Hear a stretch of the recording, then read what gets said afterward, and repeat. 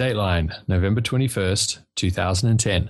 Well, g'day folks, and welcome back to the Australia Desk for episode 124 of the Airplane Geek Show. Steve Vischer back with you once again, and a slightly sunburnt Grant McHerron. G'day, mate. Hey, how you going, man? Not too bad. I say sunburnt because we've been down at Moorabbin Airport today standing in the sun, and I think I might have got a little bit of it myself. And I tell you what, although we don't want to make this a weather podcast, if you remember back last week, folks, we were drowning in the rain and it was freezing cold, and this week it's a beautiful day today. Nice barbecue weather. Yeah, and that's what we were doing. We were having a barbecue down at Moorabbin Flight Services and hanging out with a whole bunch of the crew from downwind.com.au. Absolutely great fun. Good to catch up with some folks, have a couple of sausages and organise some flights. Yeah, organise some flights. And, I'm going up on Friday as a result of that. So excellent. If only I can just remember how to fly again. That could be yes, which button makes you go up? Well, let's see what news is going on this week, Grant. Let's have a brief look at the continuing A380s problems for Qantas. They're still grounded, and what's the latest with that? Well, yeah, they're still grounded.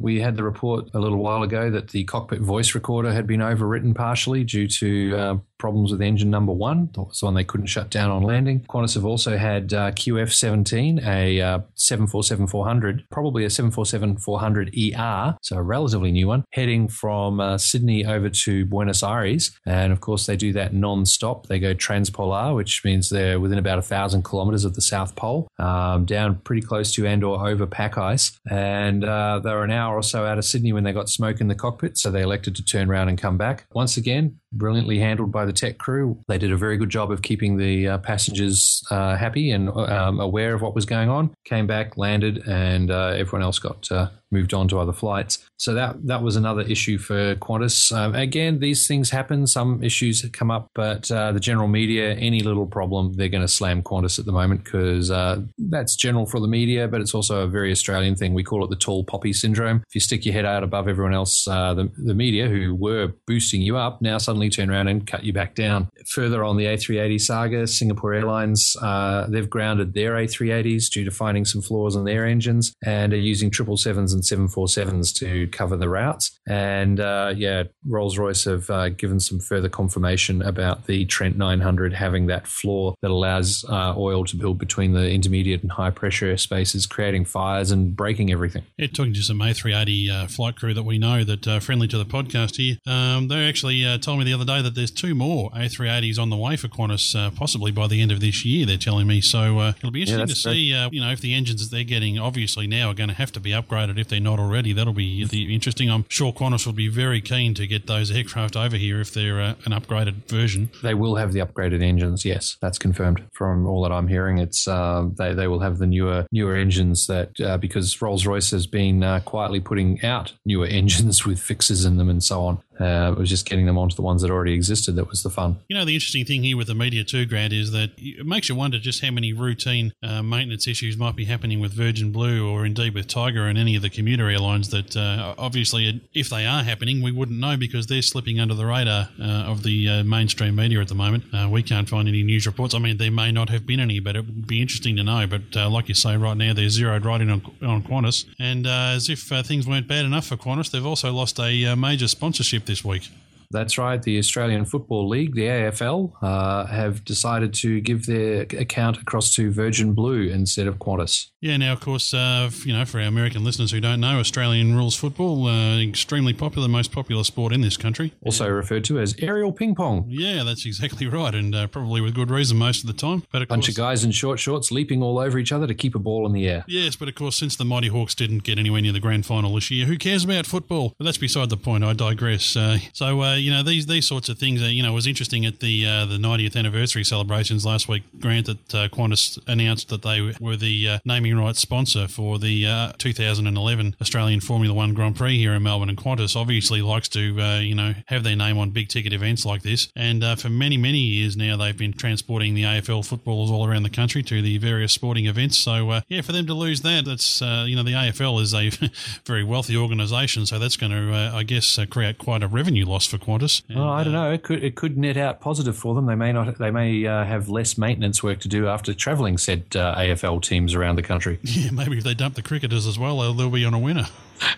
What they lose out in beer consumption, they gain in less maintenance and damage. In an article that we're looking at here on the Australian Aviation website, they're saying that the contract, which will start on January 1st, is worth about 8 million Australian dollars for the year. Oh, that's the same as 8 million US dollars, I guess, Grant. Oh, pretty much. Yeah. Okay, so leaving all that sort of stuff behind, let's look a little bit further afield and globally. And yes, there's another volcano that's causing a bit of trouble down this end, Mount Merapi, or Merapi. How do you pronounce that, Grant? You're our resident linguist.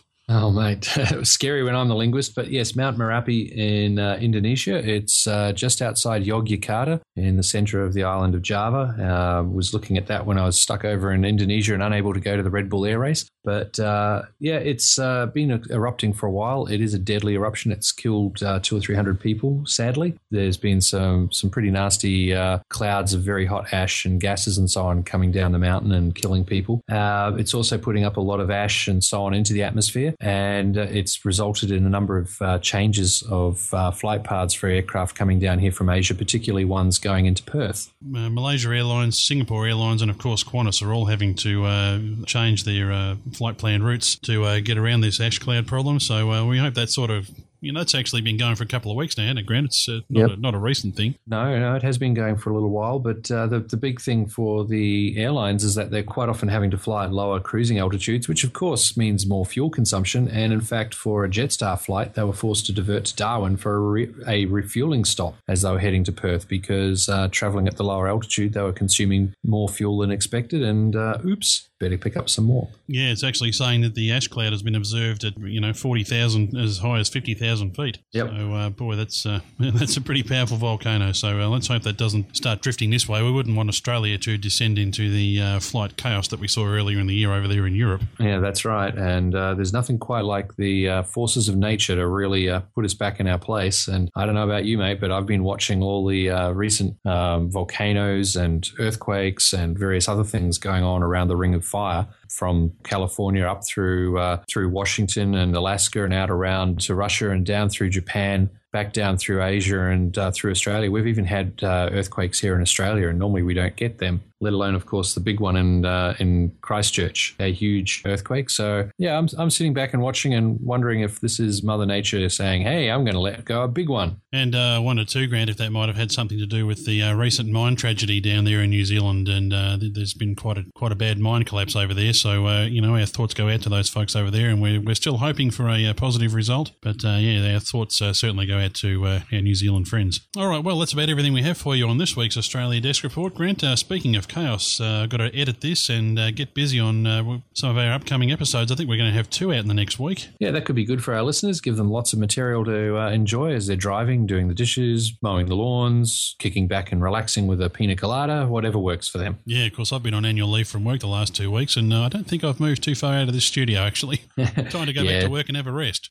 Sorry, mate. We just keep organising more and more for you to do. I'm sorry. Oh, dear. And as I bang my head against the screen of my laptop, until next week, I'm Steve Vischer. And I'm Grant McCarran. Cheers, folks.